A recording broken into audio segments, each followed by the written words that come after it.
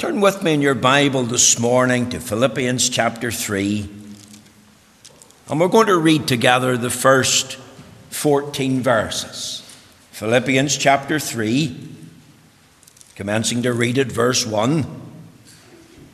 Reading, of course, from the Authorized Version. The best and most reliable, faithful translation of the Holy Scriptures from the original Hebrew and the Greek. Philippians chapter 3. Let's hear the word of the Lord. Finally, my brethren, rejoice in the Lord. To write the same things to you, to me indeed is not grievous, but for you it is safe.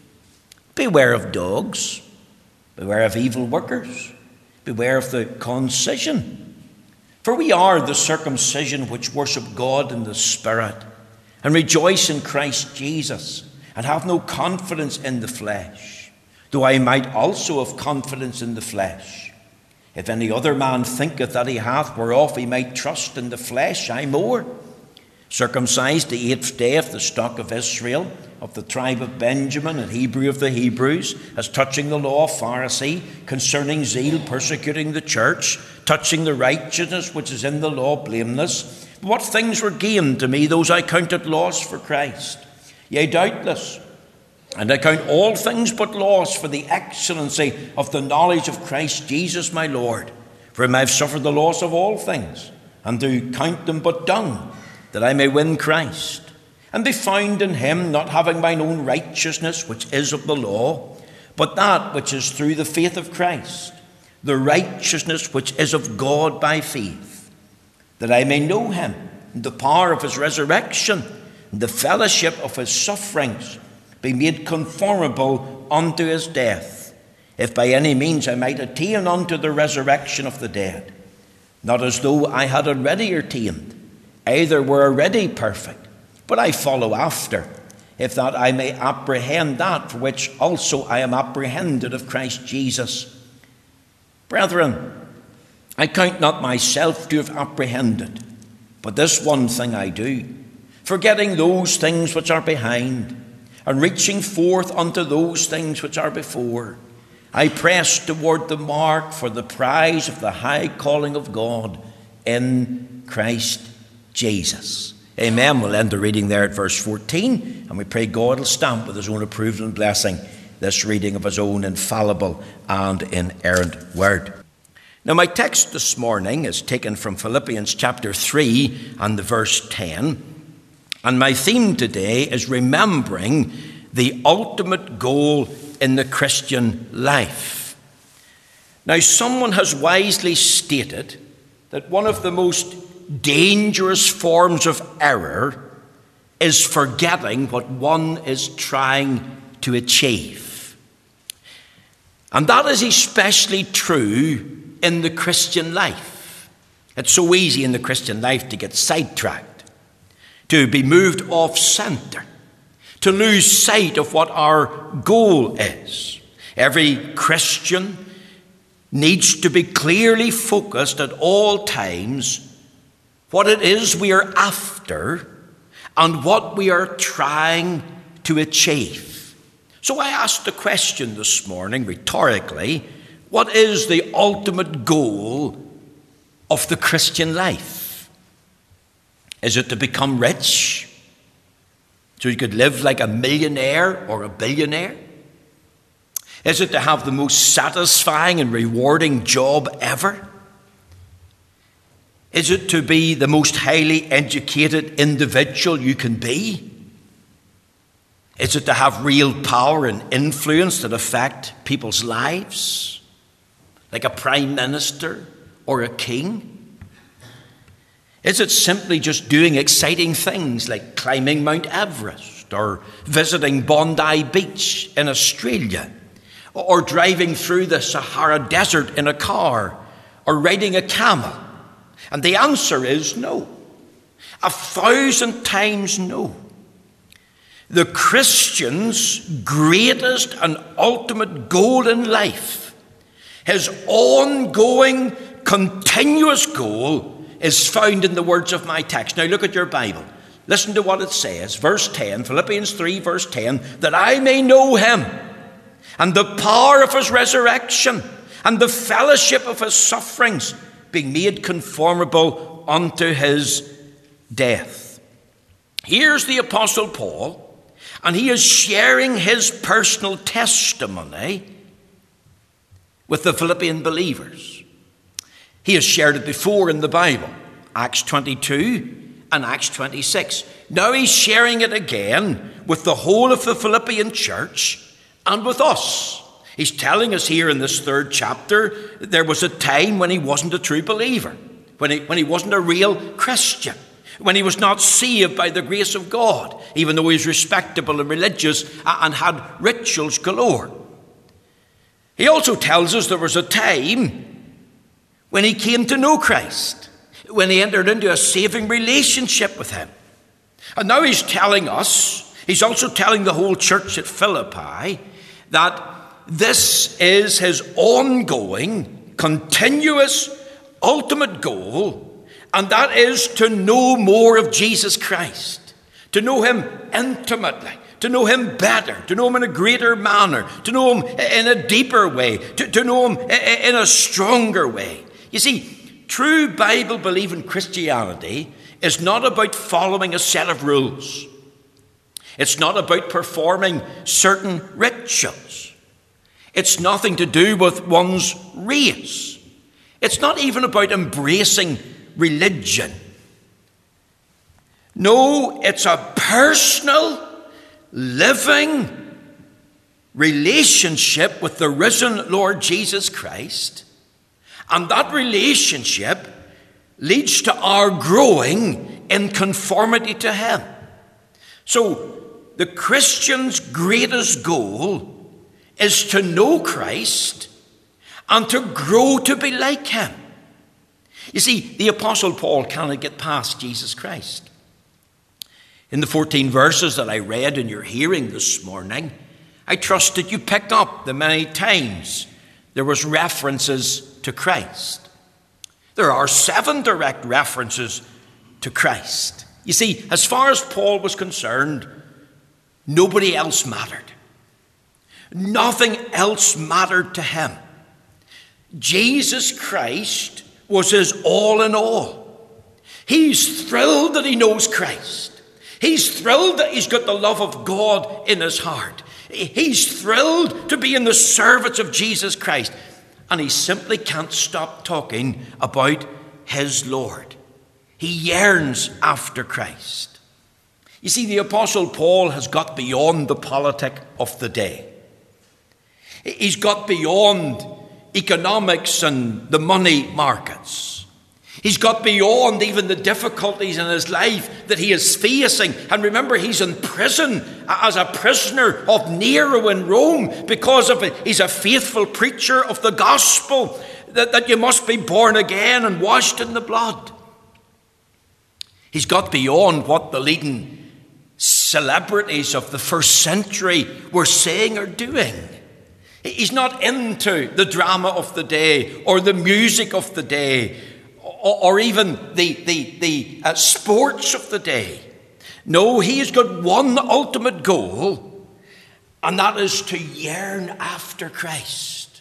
Think of these words, that I may know him, and the power of his resurrection, and the fellowship of his sufferings, being made conformable unto his death. And I put it to you this morning, that is the ultimate goal, or ought to be the ultimate goal in every Christian's life. And can I say this morning, we need to get beyond the politics of the day. We need to get beyond the economic situation and the financial matters that's happening in the markets. And we need to certainly get beyond what the celebrities are saying and doing and stop being influenced by them. And we need to get beyond what's happening in the sports arena and in the pop world and in the film industry. And we need to adopt this mindset that my greatest goal in life as a Christian, if I'm saved and belong to the Lord, is to get to know him intimately, better, deeper, stronger, and in a real intimate way. So that's our theme for today. There's four little thoughts that came to mind as I thought about this text of Scripture. First of all, there's a desire to know more of the person of Christ. Paul says that I may know him. Now think of that. Remember, the goal of the Christian life is to know Christ in his person and work. Who he is, what he is like, and what he has done. And we can even throw in a fourth thing. Why has he done this? Remember the Lord Jesus said in John 17, verse 3, "This is eternal life, that they might know thee, the only true God, and Jesus Christ, whom ye have sent." As I've said in the introduction, true Bible-believing Christianity is a growing relationship with the true and the living God who has revealed himself through our Lord Jesus Christ. Now think of a relationship. See, the Apostle Paul had a deep interest in Christians. People's lives mattered to him. Paul was hurt when they were hurt. Paul suffered when they suffered. Paul felt empathy and sympathy with the people of God. And individuals mattered. You only have to read Romans chapter 16 and the long list of individuals that he mentioned. He had a deep interest in churches, especially the ones that he helped found under God. He prayed for them. He wrote 14 letters in the New Testament out of the 27, and they were directed mainly to churches. He had a deep interest in Christian workers. The letter to Timothy, the letter to Titus, to name but two. But he had a deeper interest in getting to know Christ. Beyond the Christians, beyond the churches, beyond the Christian workers, he had a deep interest in getting to know Christ, of being in a personal relationship with him, of being in a saving union with him. Think of Paul's introduction to Christ. You see, Paul's introduction to Christ wasn't planned. It wasn't something he proposed in his heart. The Lord Jesus just suddenly one day broke into Paul's life and introduced himself to him. Remember in Acts 9, as he neared Damascus, that's important. At noonday, there's the time. So we've got the place and the time. The Lord Jesus, as the crucified, risen Lord of glory, came and introduced himself to this man who had a murderous heart, known as Saul of Tarsus. Saul of Tarsus wasn't seeking him. Saul of Tarsus didn't want to know him. This man's proud of his religion. I'm a Jew. This man's proud of his race. This man's proud of his respectability. I'm blameless according to the law. This man was proud of his rituals. But on that day when the living crucified Christ revealed himself, he asked this question, "Who art thou, Lord?" And he got the answer, "I am Jesus whom thou persecutest. Hard for thee to kick against the pricks." And then the second statement was, "Lord, what wilt thou have me to do?" You see, that day, at that moment, in that place, on the road, having heard the voice and seen the light and realized this is the living, risen Christ who was crucified, in that moment, instantaneously, Paul trusted him. Paul fell in love with Christ. And from that very moment, there was born in his heart a yearning to know him better, in a greater manner, in a deeper, a more intimate way. Now let me ask you this morning, was there a time, a place, an occasion in your life when you were introduced to Christ? When Christ came and revealed himself to you, you had a face-to-face encounter with the living Christ, and he showed you were a sinner who needed to be saved. He showed you that you had an immortal soul that lived throughout all the ages of eternity. He showed you that you needed to be saved from your sin. That's your biggest problem. Its penalty, its power, its pleasure, and one day from his presence. He showed you that he alone is the only Saviour of sinners. Remember, we read in the Bible, this is a faithful saying, worthy of all acceptation, that Christ Jesus came into the world to save sinners. Paul says, of whom I'm the chief. He showed you that God's salvation is not found in religion. No, it's found in a relationship. That's why, to be honest with you, when I read about Sinead O'Connor converting from Catholicism to being a Muslim, so she's converting from one religion to another, I thought, how sad. Because true Christianity isn't about religion. I would never ask you to join a religion. I invite you to a relationship, a personal, intimate relationship with the God of heaven through faith in Jesus Christ. And this relationship's more about just having a head knowledge. It's more about than theological propositions that are true, although I believe in theological propositions that are true about Christ. It's more than that. This is about a personal, deep, intimate, practical, life-treasuring knowledge of Christ. There was a day when Paul was introduced to him, and I'm asking this morning, have you been introduced to Christ? Not only think of Paul's introduction to Christ, but think of Paul's intimacy of Christ. You see, in the Christian life, as I'm trying to say to you this morning, we are to grow and to develop our knowledge of him in that relationship. See, the Bible counsels us in 2 Peter chapter 3, verse 18, that we are to grow in grace and in the knowledge of our Lord and Saviour, Jesus Christ. Now think with me this morning. You see, in any human relationship, there's an initial introduction. And then in that relationship, you grow and you cultivate in that relationship. Think of being introduced to the girl of your dreams. Boys, she's absolutely stunning and outstanding as far as your eyes is concerned. But you never see her again. You never speak to her. You never spend time with her. Well, you couldn't say, well, you're in a relationship with her, could you? It would be all in your head. But imagine then not only being introduced to the girl of your dreams, but meeting with her at other times, talking to her face to face, spending time with her, getting to know her by conversation and shared experience, learn about her family, learn about her likes and her dislikes, learn about her hopes for the future. And even in that relationship, if you do have a fallout, then you go and say, I'm sorry, I've sinned against you, and ask for forgiveness and work out the difficulties. Well, you see, in that human relationship, it's the same with Christ. We've got to grow and cultivate that relationship. There's a story told about a woman in the United States of America, and she was in a very bad place in a particular town late at night, and she missed her bus. And that would be very sad. There were no other buses. And there was a homeless man, and he saw her plight, and he came out of the shelter that he was sleeping in a cardboard box, and came over to her, and she was very wary of him, very scared. And he's told her, he said, look, don't be afraid.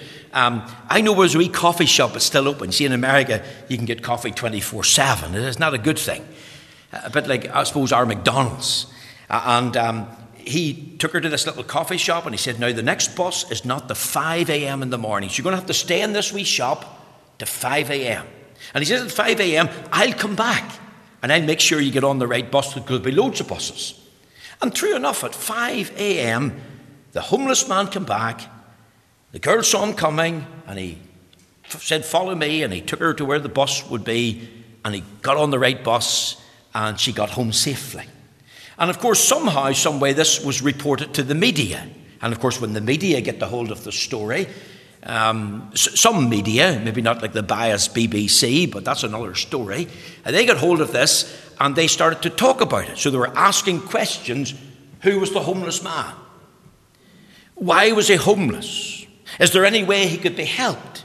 And there was a whole conversation then in social media and in other means to try and track him down. Who can he be? And why is he on the street? And how can we help him? Do you see what I mean? There was just an initial introduction to a homeless man, and the woman didn't know his name, but what followed from that was the cultivation of a relationship. I want to know more about him. Well, you see, that's the same with Christ. We can learn about his eternal sonship. Remember, God said, this is my beloved Son, in whom I'm well pleased. God only has one only begotten Son. Now he has many sons, those in Christ, but he's only one only begotten Son, and his name is Jesus Christ. We could learn about his virgin birth, how that God incarnate became a man. We could learn about his true humanity. He was a real man, a righteous man, a remarkable man. We could learn about his sinless life. He did no sin. He knew no sin. In him was no sin. We could learn about his atoning death on Mount Calvary.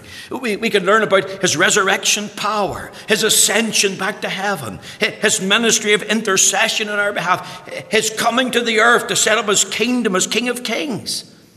See, when I think of Christ in heaven as our high priest, I'm thinking of one who's tender this morning, one who's patient, one who's kind, one who's good, one who's merciful. Doesn't the Bible say, let us therefore come boldly unto the throne of grace that we may obtain mercy and find grace to help in time of need? Don't we need mercy every day from God because God is merciful? And don't we need to find grace to help in time of need? Do you know that his love is incomparable today? There is no love, we were singing, like the love of Jesus. Do you know that his grace and mercy is immeasurable? As far as the east is from the west, so far hath he removed our transgressions from us. There's forgiveness with thee, that thou mayest be filled. Did you know that his glory is indescribable? Words, they pale into insignificance. Words couldn't paint the picture. It was the bride in the Song of Solomon when asked the question, what is thy beloved more than any other beloved, from Song of Solomon chapter 5, gave the answer and then said in the 17th verse, yea, he is altogether lovely. And because she loved him and had been introduced to him, and there was a yearning and burning in her heart for him, she was able to talk about him. Now, do you have that burning, yearning desire to know Christ? Or is your love for him just cold this morning? You're happy to have a knowledge of other things, things that I've mentioned, but not Christ. A desire to know more of the person of Christ. Let me say, secondly, and very quickly, a desire to know more of the power of Christ. Look at this phrase, and the power of his resurrection. Now, I don't know about you, but when I read the Bible, I have to confess, that always puzzled me, because I could never fully grasp in my wee finite mind what that meant. Now, I've looked up the commentaries, and they have said it could mean one of two things. They say it could mean more of the resurrection power of Christ being revealed. Let me explain that. That's the resurrection power that raised Christ from the dead. The power of the triune God is involved in that resurrection of Christ's body from the dead. And the thought is that Paul was longing to experience the demonstration of God's mighty power and resurrection in his own life, the power of the Holy Trinity at work in his life. It could also mean this.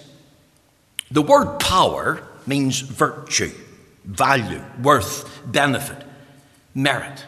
So think of it in that way, that I may know the merits, the value, the virtue, the benefits of Christ's resurrection.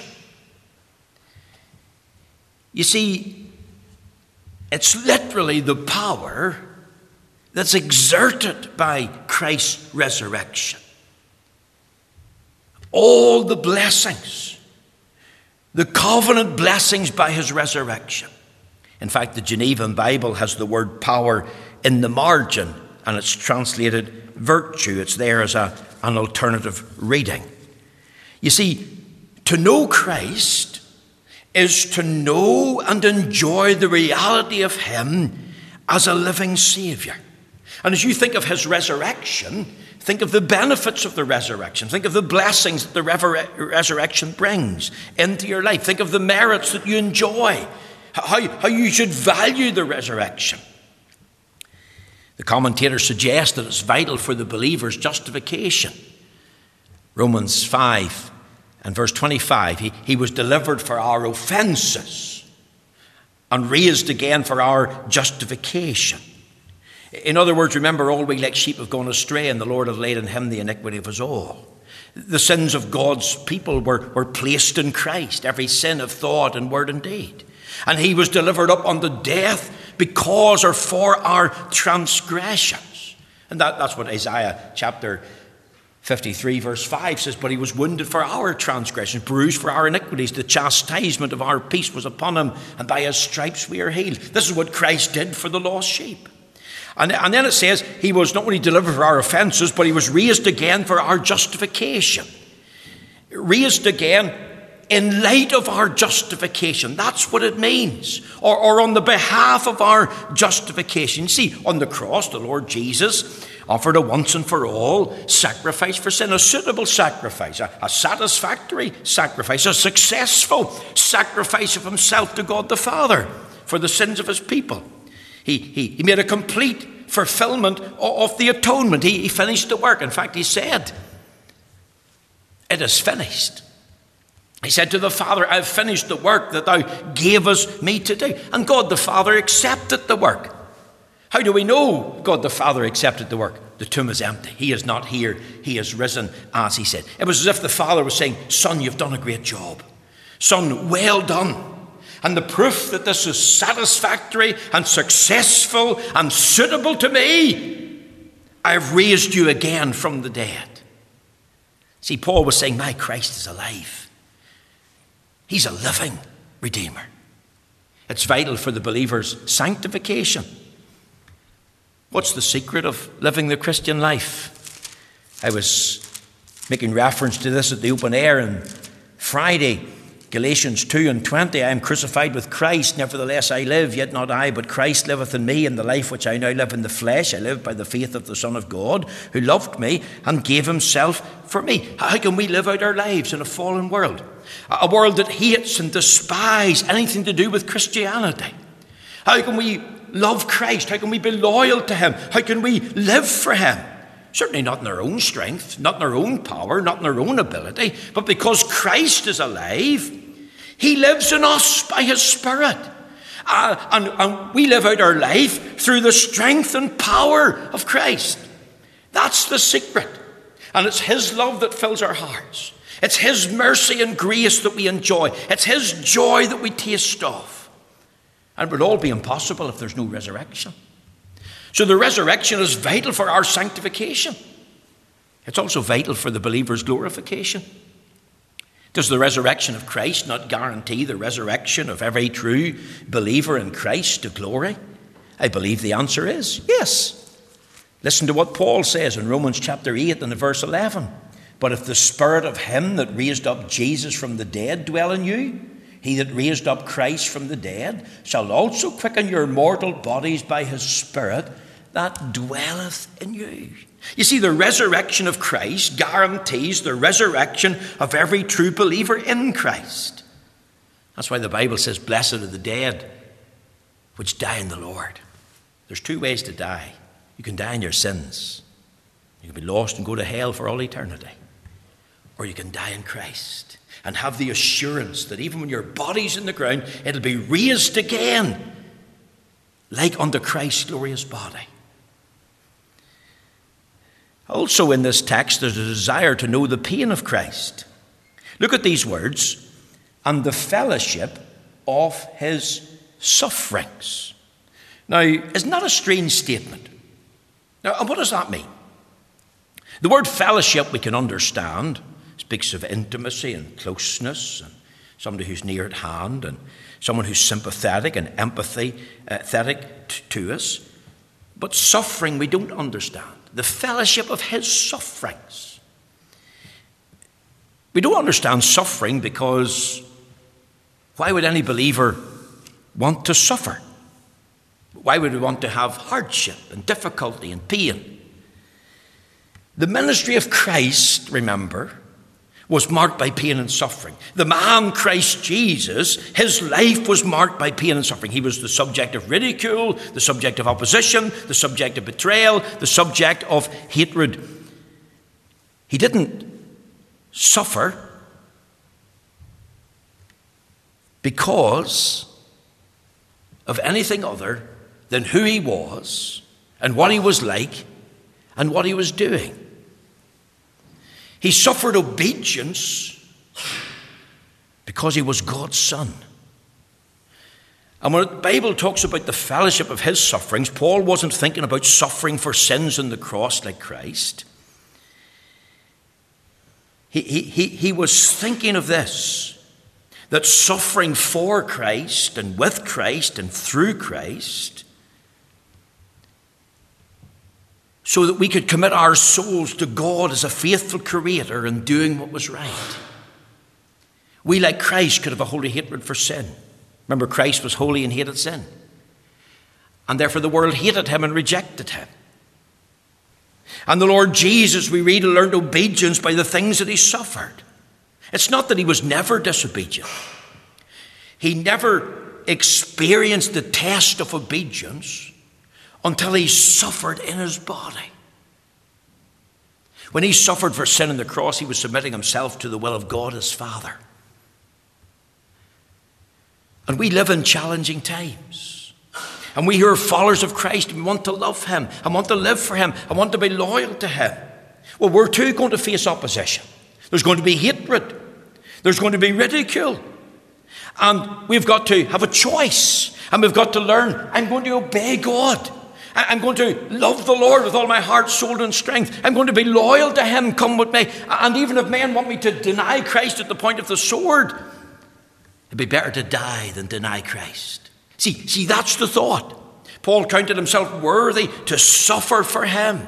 So he was talking about the fellowship, the closeness and the intimacy, that when he suffered, he was being like his master.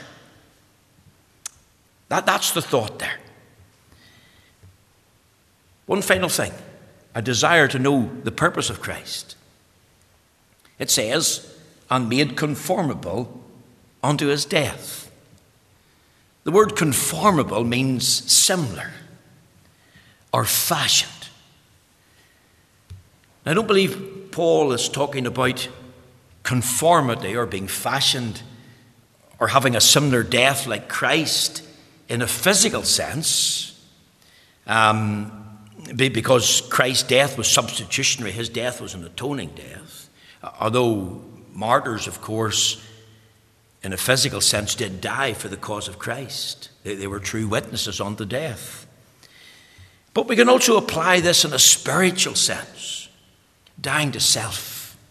It's no longer I that liveth, but Christ that liveth in me. Dying to sin, having a hatred for sin. Paul says, I die daily. Paul bore in his body the marks of the Lord Jesus. Paul was obedient to God's will. Paul was a true servant. Paul lived to help others. He wanted to edify and do good to the saints of God. Just like his master. See, the Lord Jesus went to the cross joyfully. He went to the cross willingly, voluntarily. He went to the cross obediently. Christ, as far as Paul was concerned, was everything. And therefore his goal in life was being made conformable to his death. I'm dying to self. I'm shut into what the will of God is for me. And I'm going to live in obedience to what my Father wants me to do. And he did it joyfully, gladly, obediently, willingly, voluntarily, just like Christ. And God gave him the grace to do it. And that's the thought there, being made conformable unto his death. Fashioned in a similar manner with that mindset. And even if it meant physical death for Paul, he was ready for martyrdom, to be taken home to glory. Let me ask you in closing, what is your ultimate goal as a Christian? Is your desire to know Christ and his person? Is your desire to know Christ and his power, even in his pain? So as you suffer pain, you think of the sufferings of Christ. Think of Christ and his purpose. God has a plan for me. And I want to do that plan. I want to fulfill it with the best of my ability, the strength and the help that God gives me, so that I can be like Christ. May the Lord take these few stammering words and bless them to you this morning.